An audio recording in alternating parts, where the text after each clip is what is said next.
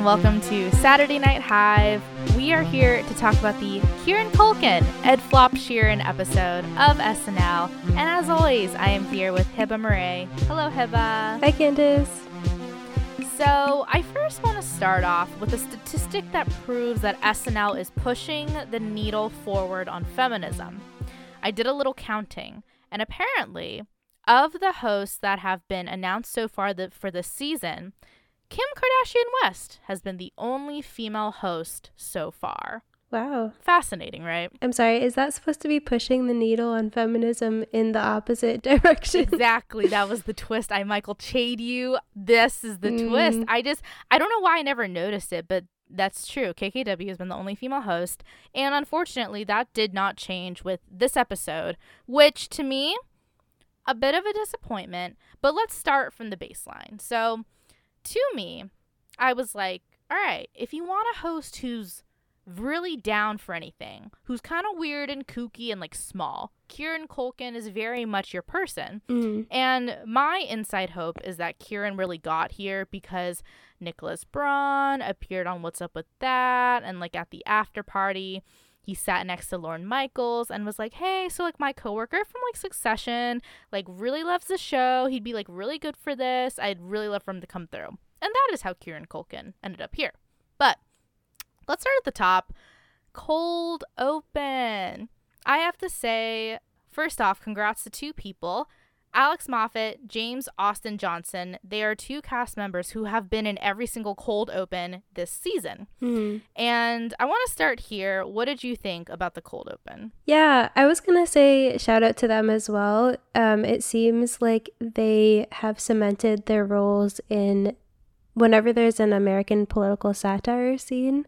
So that's great. I did notice the absence of Alec Baldwin. I think due to like the terrible tragedy that happened on the set of his new movie. So yeah, I wonder about that and about if that's going to be like a permanent thing.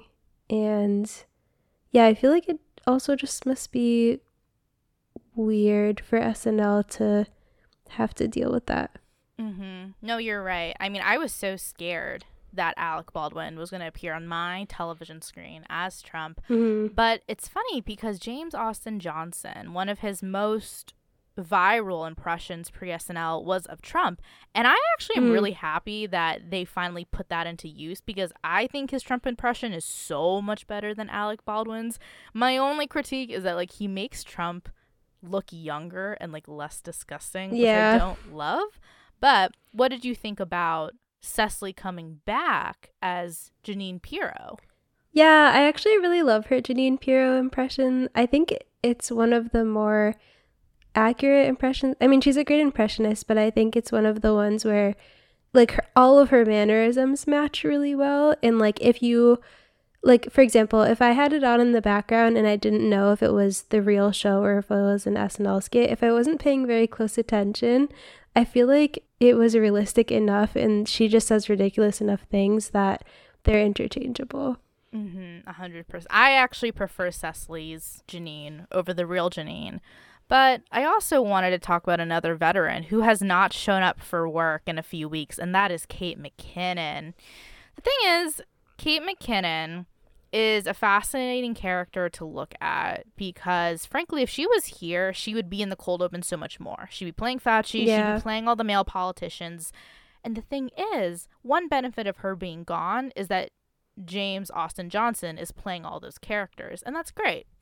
And James Austin Johnson has just kind of started his run so strongly that I kind of feel like he is the Kristen Wiig of this era. Like, people, when they talk about Kristen Wiig joining SNL, they were like, she got it from the first day. She just knew what the show was.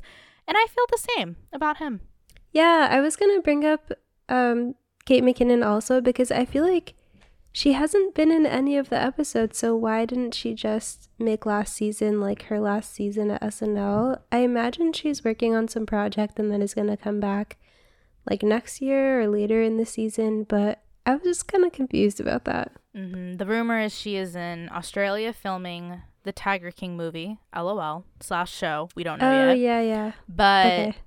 I don't know. The thing is, as the mid-season comes up after the Christmas show, the question will be like, are some people going to take that mid-season as an exit? Are some people going to stay? All these things. But I think it's a good time to go into some sketches. I want to say that for me, I actually kind of liked the Spectrum sketch just because Bowen as the Spectrum floating head made me laugh out loud so hard. And he was very good in it.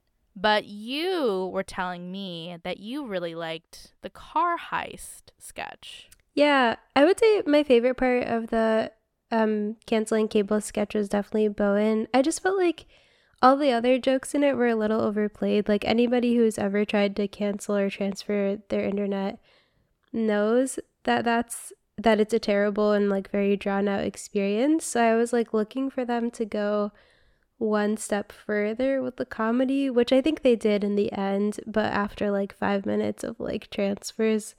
But yeah, I really enjoyed the car heist sketch. I think because this is a sketch where you can understand the premise of it in one sentence. Like you could imagine them sitting there in the writer's room and being like, okay, what if we have got like this crew of people who are criminals and like want to run a car heist, and they're all like very professional at their job, except the getaway driver doesn't know how to drive stick. Like it's just, you can capture the essence of the whole sketch in one sentence, and you can like imagine all the world building that happened that we saw.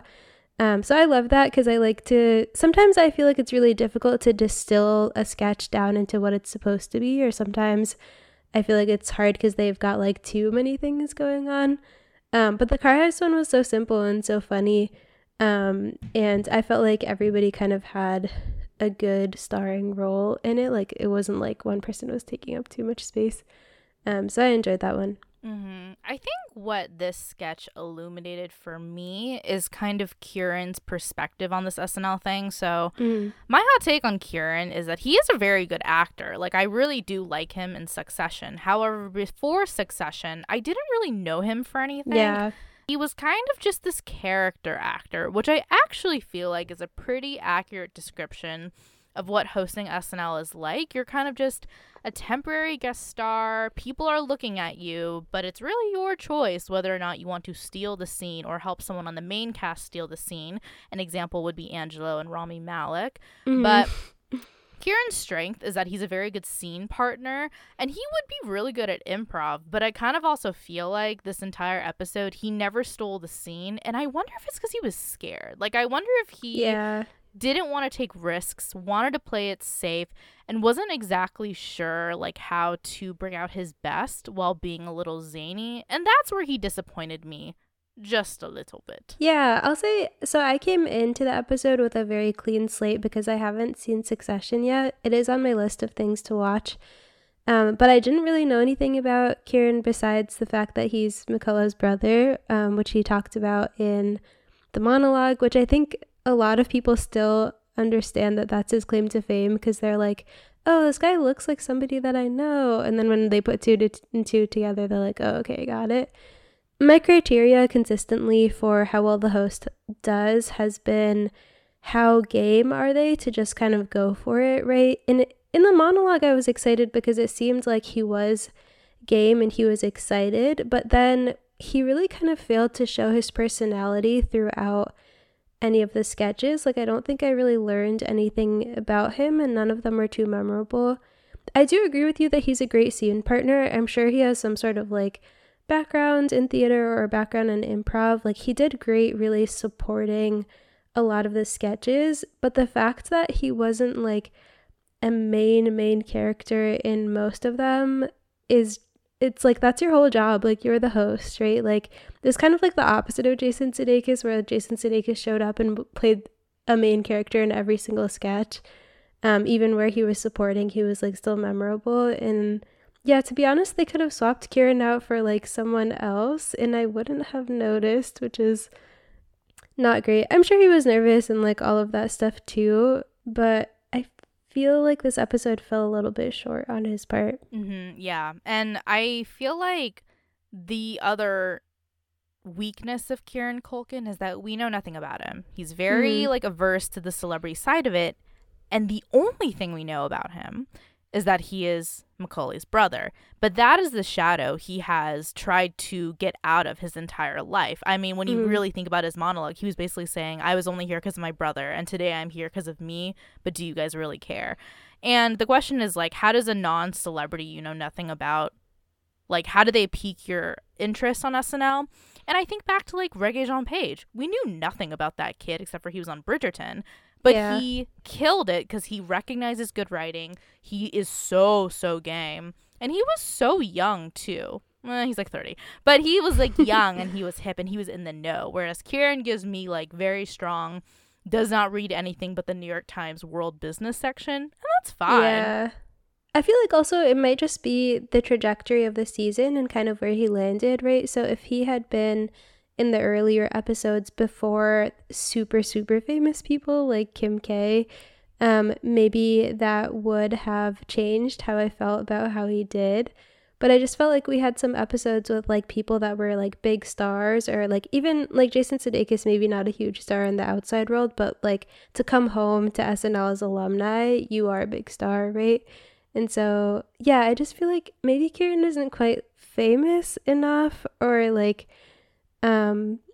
embracing like the I'm gonna show you my personality side of celebrity enough for him to really have like a strong voice. Like I do feel like having, even if you're not a comedian, right, I feel like when you host SNL, the whole idea of like having different hosts every week is to bring a different flavor to each episode.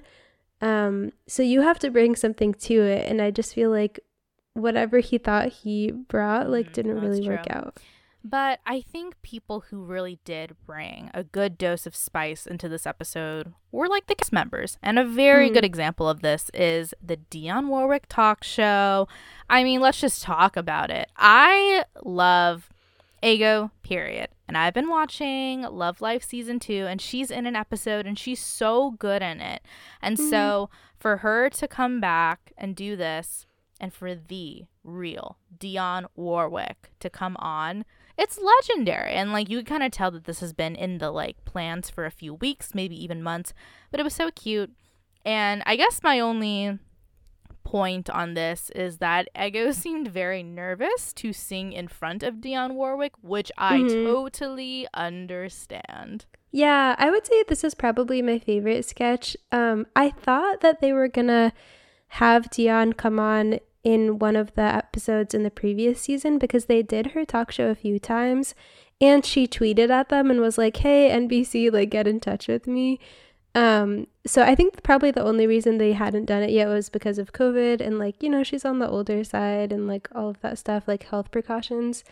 But yeah, I do feel like we've said this before this season, but Ego is really, like, I don't know if she's a rising star anymore at this point. Like she is a star, like she is like one of the main feature players, and she just brings so much originality, and like to have a series of sketches where you are the main character, it's like, okay, she's like really making her mark.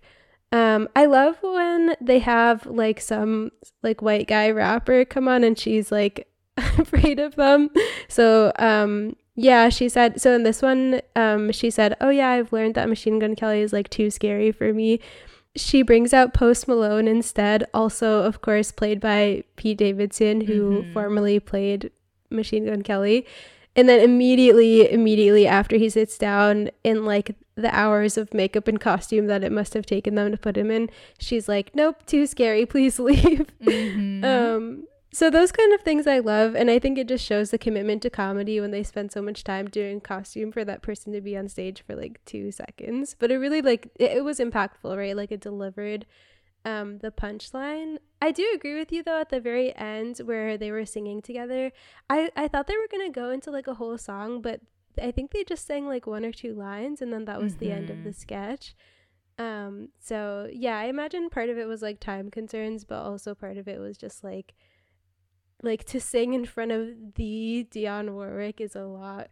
But yeah, nonetheless, Ego killed it. Yeah. Oh, you're so right though, Heba. I didn't even think about the fact that it probably took a good 30 to an hour to get all of those face tattoos on Pete just for him to have like less than 5 seconds of airtime. That is SNL, babies.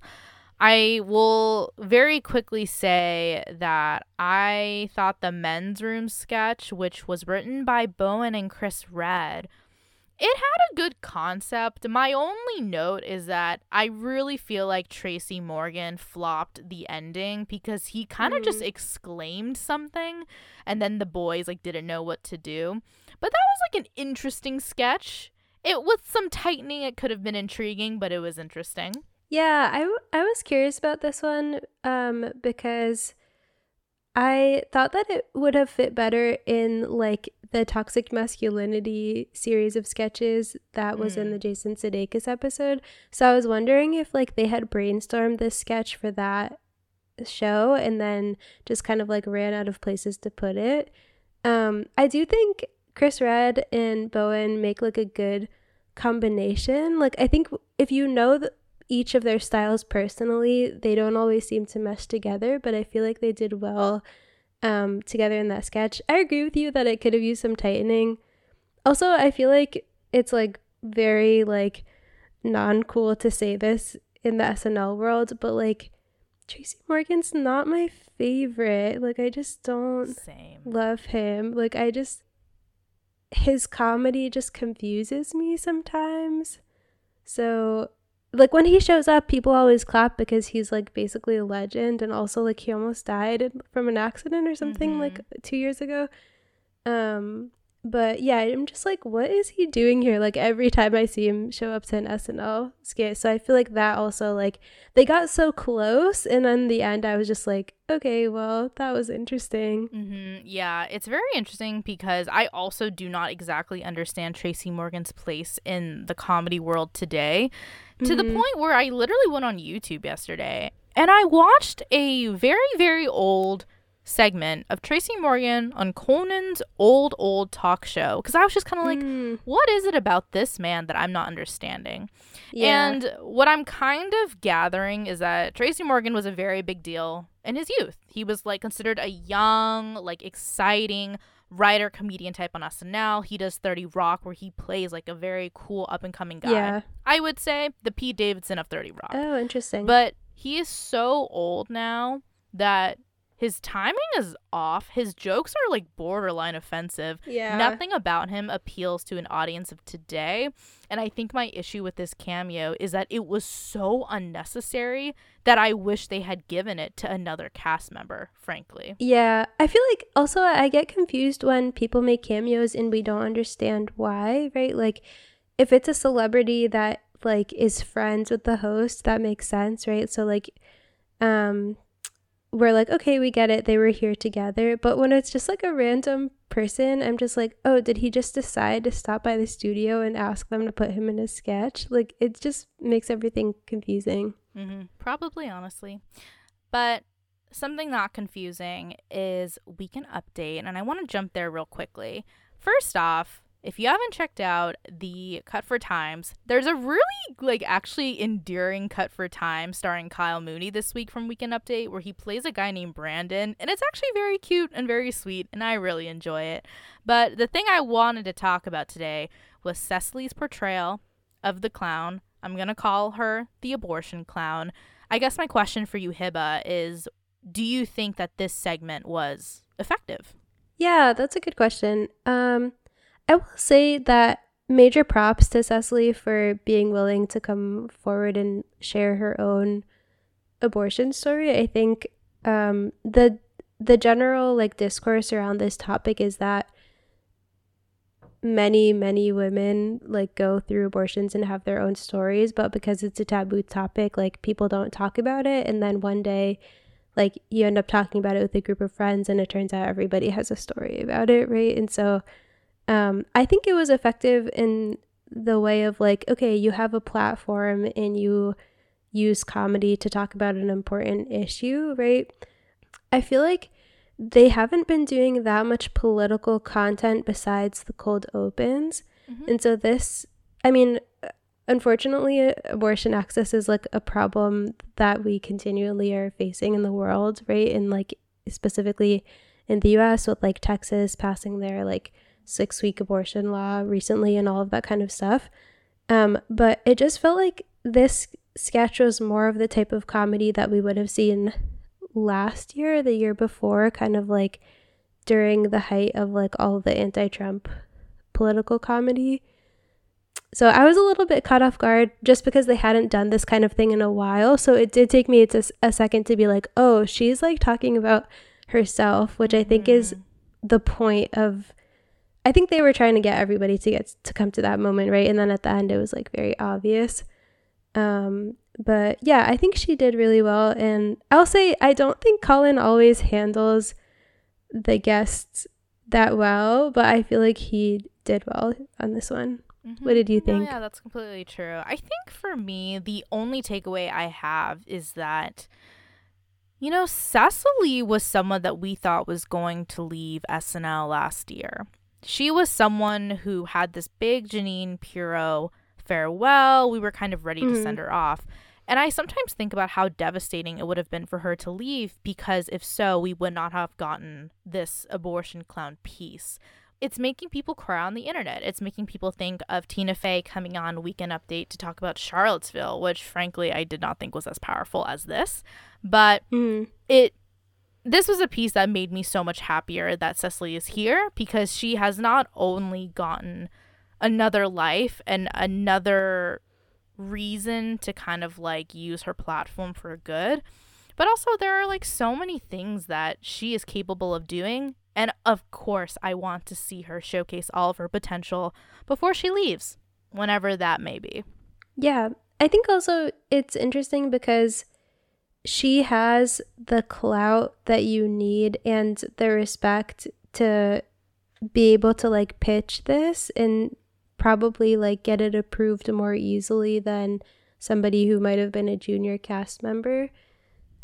Like, I think as much as SNL encourages creativity and like hires people for their different voices and stuff, like I think when a very senior cast member is like, hey, look, I gotta talk to y'all about an issue, like we already know and love her and have this like personal relationship with her.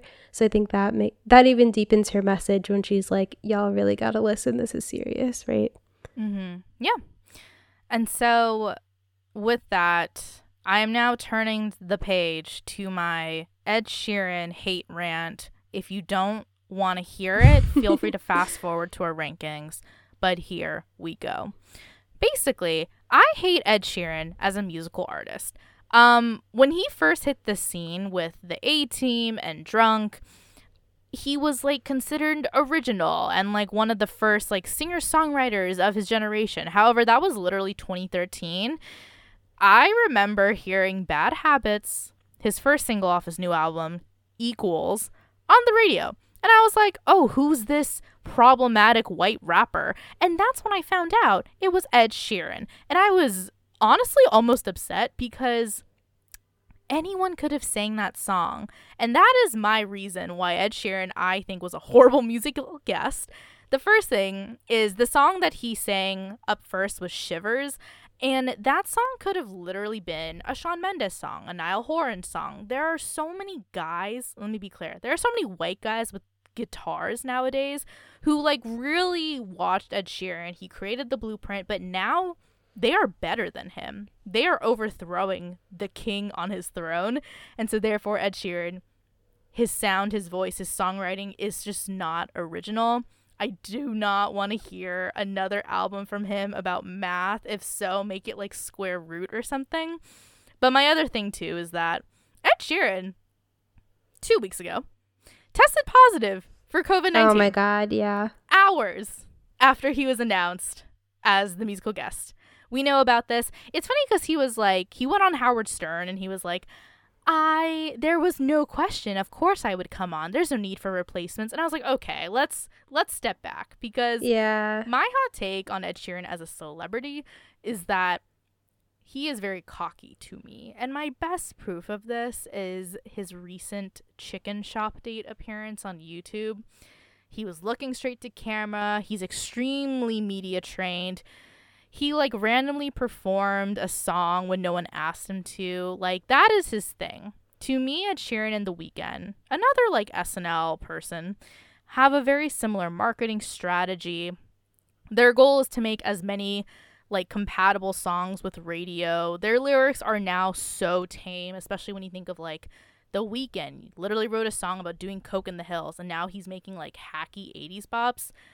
That is why that, on top of Ed Sheeran testing positive for COVID and also not specifying if he's vaccinated or not, those are the reasons why this was a flop performance. I hope he enjoyed his last musical guest performance. Also, none of this is really relevant because he will literally always be richer than me no matter how hard I try. Okay, first of all, I really enjoyed that rant. I only recently found out that Candace is a huge Ed Sheeran hater, and I just feel like it's on brand for her, so I love to see it. I agree with everything you said. The thing that doesn't sit right with me about Ed Sheeran is that he's been famous for almost a decade, right? Like you said, like since 2013, and extremely media trained, like so successful, like very mainstream, but people still treat him as if he's like this up and coming star. I think my hypothesis is because he like never really dressed better than how he used to dress, so he's still like a jeans, t-shirt, sneakers guy, and like he still like pretends to like slide under the radar. Like I feel like somehow the charm of like an up and coming artist that you're supposed to like lose, right, as you get more famous and like polished, like people still attribute that to him, and it's just confusing to me. Like how are we still admiring the same guy after all of like this success and fame, and thinking like, oh my god, it's Ed Sheeran, like he's new, like but yeah, I agree with you about like the songs, the kind of songs that he writes. Like anybody that like is a white guy with a guitar could sing them. I also was very upset with like the no explanation about the COVID thing. Like I feel like especially since like, okay, fine, have him on. It's possible if he was vaccinated that like maybe his case wasn't that severe, and maybe he like was able to like heal and like get retested and test negative in that 2-week span that they had off. But SNL didn't say anything about it. And the fact that they've been so careful and like so like publicly like trying to deliver public health messages about being safe and vaccinations, and like how there was literally a skit about COVID in every single episode last season, and then they come on and do this. I'm just like, what is going on? Like, why are we making exceptions for certain people, right? So yeah, I think just like he is the type of person that you would make exceptions for. Like that doesn't reconcile with people still treating him as like an underdog, and so it just like leaves me like, okay, like what is the real Ed Sheeran, and like how come his public image isn't catching up with like all of his fame? I do wonder what would have happened if he had just like pursued the songwriter career, right? Because he does like write a lot of songs for people and like collab with other people.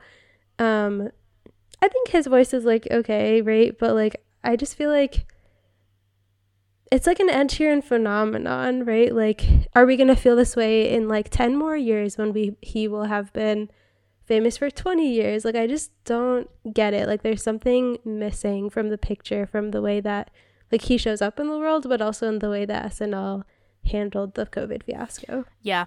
I actually think that's a very good analysis. I think the root of my frustration with Ed Sheeran is that he is a famous person who expects people to know he's famous when it's convenient, i.e. brushing off the COVID-19 thing. Yeah. Showing up to places and being like, it's me, Ed Sheeran, want me to sing? And yet he looks like a boy, dresses like a child, behaves like a scoundrel. It's so annoying. Also, the hair, can we do something about it? A scoundrel. I was also going to add that I'm currently watching Game of Thrones for the first time. I know I'm very, very late, but Ed Sheeran makes an appearance in one of the episodes in the later seasons, and I feel like that's such a perfect illustration of like, we built this like amazing world, and like we have all of these amazing cast members, and like Game of Thrones is so coveted, and there are literally like none, if close to no, other guest stars, and then it's like randomly Ed Sheeran is there. Like you get the sense that he just like asks for favors and gets them, but like why? No, yeah, he's a big like email just for the hell of it. Claims he thinks nothing's gonna happen, but does expect to get a little reply in return. Jesus. Yeah. Anyway, on to other people that I don't hate. I did want to just say that this episode had a lot of Cecily, a lot of Keenan, a good dose of Bowen. No Kate, no Aristotle or King.